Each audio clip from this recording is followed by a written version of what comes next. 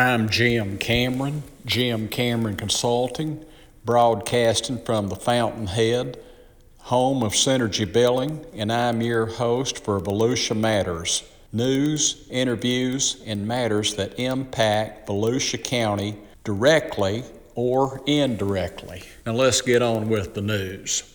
With the 2024 legislative session starting January the 9th, House Speaker Paul Renner said legislators can expect to take up support for energy companies this session. In other words, to ensure Florida utilities have enough power to keep the state from brownouts and blackouts that places like California have experienced.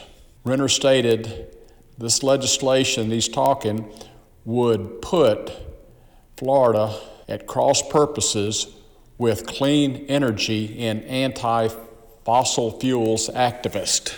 But in April, if you remember, President Biden announced steps to reduce emissions by 2030, including driving down emissions from power plants as well as transportation. However, the Florida Transportation Department recently turned down federal money aimed at reducing tailpipe emissions, arguing that federal officials have overstepped their authority in setting up the federal carbon reduction program. Now, moving to the other side of the legislature, Senate President Kathleen Passidomo is going to be promoting a healthy living initiative designed to increase access to health care by attracting more doctors to the state of Florida. Now, listen in my next report for more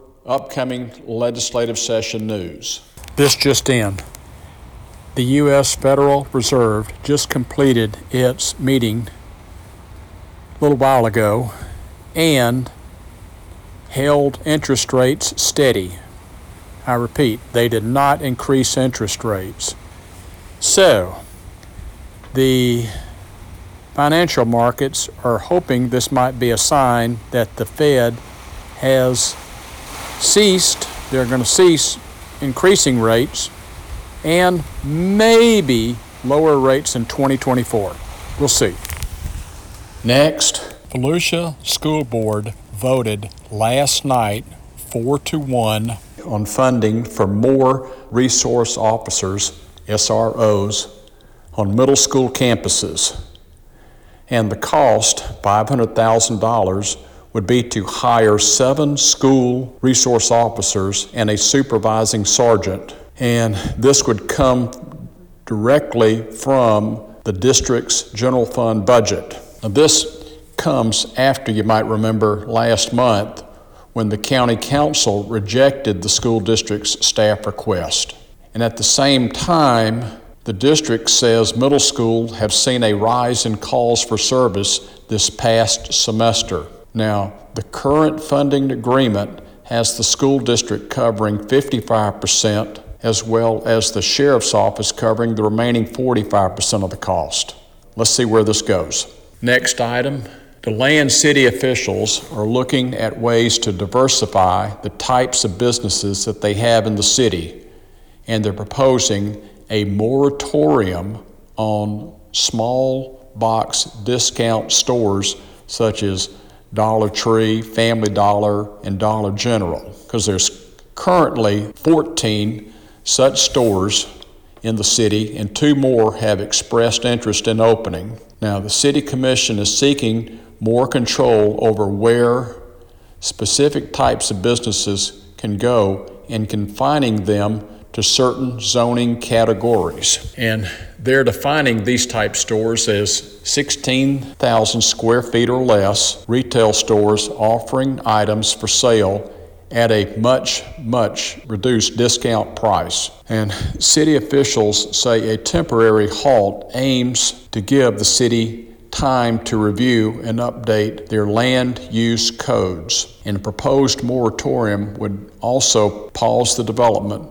of new small box stores for a minimum of 6 months. Meanwhile, commissioners are setting a workshop to continue the discussion of these small box stores and their moratorium and the future land use code. Next, New Smyrna Beach city officials are looking to revamp an ordinance and regulations regarding historic districts. However, some of the residents are raising objections to the city's proposal along these lines. Now, the city is looking to change its two nationally designated historic districts into local historic districts, and this be based upon a 2/3 vote of the district's residents. And changing the designation to local could mean grants for renovation and tax exemptions. In addition, the city is looking to update demolition regulations that would force people to pay heftier fines if they tear down a structure without proper permits. And another city workshop is being scheduled in January to discuss this further. On last night's agenda, New Smyrna Beach City Commission addressed Classic Cars on Canal, which will be held on Canal Street every second Saturday of the month in 2024, beginning January 13th. And this would require the closure of Canal Street from US 1 to Riverside Drive. And they'll be having other activities, I guess, throughout the area those days. Sounds like it ought to be some fun. Next item, City of Ormond Beach is considering a new emergency operations center and police station that would accommodate police, fire, and public works. And Ormond Beach Mayor Bill Partington said an operations center is needed to house, feed, and provide office space for first responders on a 24/7 basis. Now, the City Commission is looking to fund a study that could help them later receive legislative funding for a new such center and public safety complex. Partington said it would cost somewhere between $25 and $50 million, but hopefully a good bit of that cost would come from a legislative appropriation. And last night, Holly Hill City Commission approved an ordinance regulating mobile food vehicles, food trucks. This would cover hours of operation, days of the week, specific locations, and other matters regarding licensure pertaining to the Florida Division of Hotels and Restaurants. And next item, a quick reminder for our local elected officials. Don't forget the Volusia League of Cities meeting this Thursday, December the 14th in Holly Hill. Next, Volusia County Division of Economic Development, in conjunction with CareerSource, Flagler Volusia, has launched Work Local, a new career advanced platform and mobile app which connects qualified talent with available job openings. It's designed for candidates to share their unique career goals anonymously and connect them with hiring companies.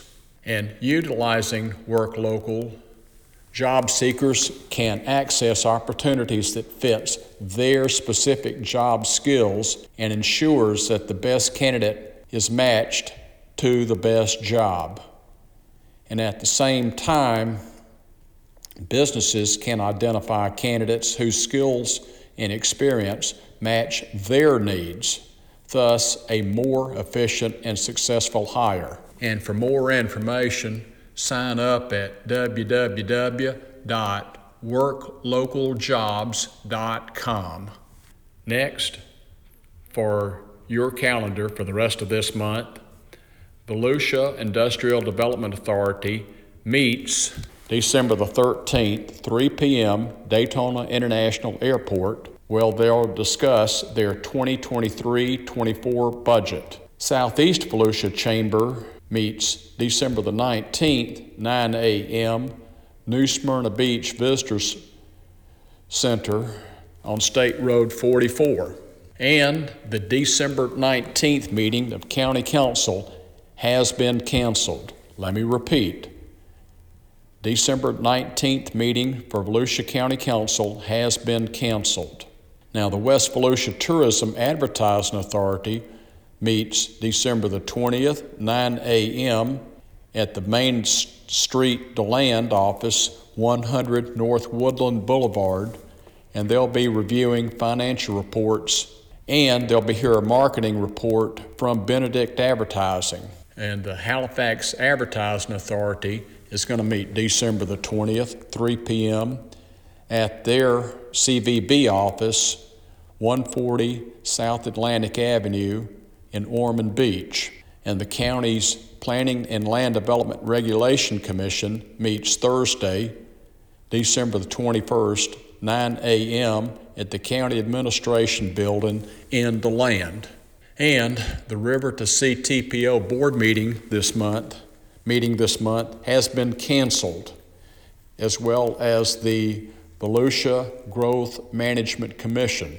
Now, the next county council meeting will be Thursday, January the 4th, 10 a.m., County Administration Building. Let me repeat. County Council will meet Thursday, January the 4th, 10 a.m., County Administration Building. Also, wanted to add the next Volusia Elected Officials Roundtable meeting will be Monday, January 8th, 9 to 11 a.m. at Daytona International Airport, and that'll be in the Dennis McGee Conference Room. And I'll have you an agenda for that meeting first week of January. Look for it then. But put that on your calendar. Volusia Elected Officials Roundtable, Monday, January the 8th, 9 a.m., Daytona International Airport. Next item. Last week, the Seminole Hard Rock Casino and Resort began taking bets on NFL, NHL, NBA, and college football games. However, there are potential legal challenges in state and federal courts questioning whether a statewide betting app can be construed as wagering on tribal land. Now, last October, the U.S. Supreme Court declined to block a federal appeals court ruling which allows the Seminoles to relaunch their sports book that had been operational for a short while in 2021. But they began taking sports bets via an app last month for customers who signed up 2 years ago and just made the app available now to anyone in the state over 21 years of age. So this makes Florida the largest state in the nation to offer sports betting. Unlike other states that have multiple operators offering apps like FanDuel and DraftKings, Florida has given the Seminoles a virtual monopoly. But considering Florida's potential as a gambling mecca between its population and its tourism numbers, some have criticized the state for leaving money on the table. However, Governor DeSantis referred to that 2018 constitutional amendment requiring a referendum for any expansion of gambling in the state, and this left him no other choice but to deal with the Seminoles. Florida's agreement with the Seminoles requires a minimum $500 million payment lump sum annually in exchange for exclusivity. And the tribe resources say that figure may be now $650 million. Next, report from First Step Shelter. This past year, First Step opened to its full 100-person capacity They increased their city partners with the addition of New Smyrna Beach, and they celebrated their first fundraiser, the annual Mayor's Gala. And after 4 years of operating, they have a solid foundation with systems and policies in place. Now, their second annual Mayor's Gala will be Saturday, February the 3rd, and probably start about 6 or 6:30 sometime, but it'll be at the Oceanfront Hilton, and the theme will be Old Hollywood Glamour, whatever that is, and they'll have some great entertainment and other activities. So check it out. For more information, go to www.firststepshelter.org. And next item, with the legislative session starting in January the 9th, our legislative delegation members are already filing bills for the upcoming session. Senator Tom Wright has filed Senate Bill 228 regarding health insurance cost sharing, and Senate Bill 230, sales tax on aircraft sales and leases, Senate Bill 370, space ports, and Senate Bill 506, code enforcement officers. And Senator Travis Hudson has filed Senate Bill 692 regarding public records and Florida Gaming Control Commission, and Senate Bill 804 regarding gaming permits, and Representative Stan McLean has filed House Bill 665, expedited approval of residential building permits. Representative Webster Barnaby has filed House Bill 551, designation of eligible telecommunications carriers, House Bill 85, public records, state banks, and state trust companies, House Bill 311, securities transactions, and House Bill 369, virtual currency sales tax holiday. And Representative Chase Tremont has filed House Bill 605, asset protection products. And to finish up, look for my new podcast episode to be released next week. And the views expressed on this podcast may or may not necessarily express the opinions of Jim Cameron Consulting. And for more news, check out my newsletter, which is going to be emailed the first week of every month. And if you're not receiving it, call me at 566-2140, and my $1,000 guarantee still stands. And don't forget, December to remember at Riverfront Esplanade. This will be going on until January the 1st. There's parking available on Beach Street, and they'll have numerous community events on the lawn, and there'll be over 1 million lights throughout Riverfront Esplanade. So I think they stay open till like 9 o'clock, but I've been going down there, and there's tons and tons of people downtown at seeing this extravaganza. So I highly recommend you go down there and see it. And then I want to say a thank you to all of our first responders. I say again, for our firefighters and our EMTs and our paramedics out there, including my stepdaughter Jenna, they do a fantastic job because, again, they're out there 24/7. And I know they all have a heavy workload, though, but, I mean, they are professional in what they do. Again, thank you for the job that you're doing. Now, this is Jim Cameron signing off, saying Merry Christmas, God bless, and roll tide.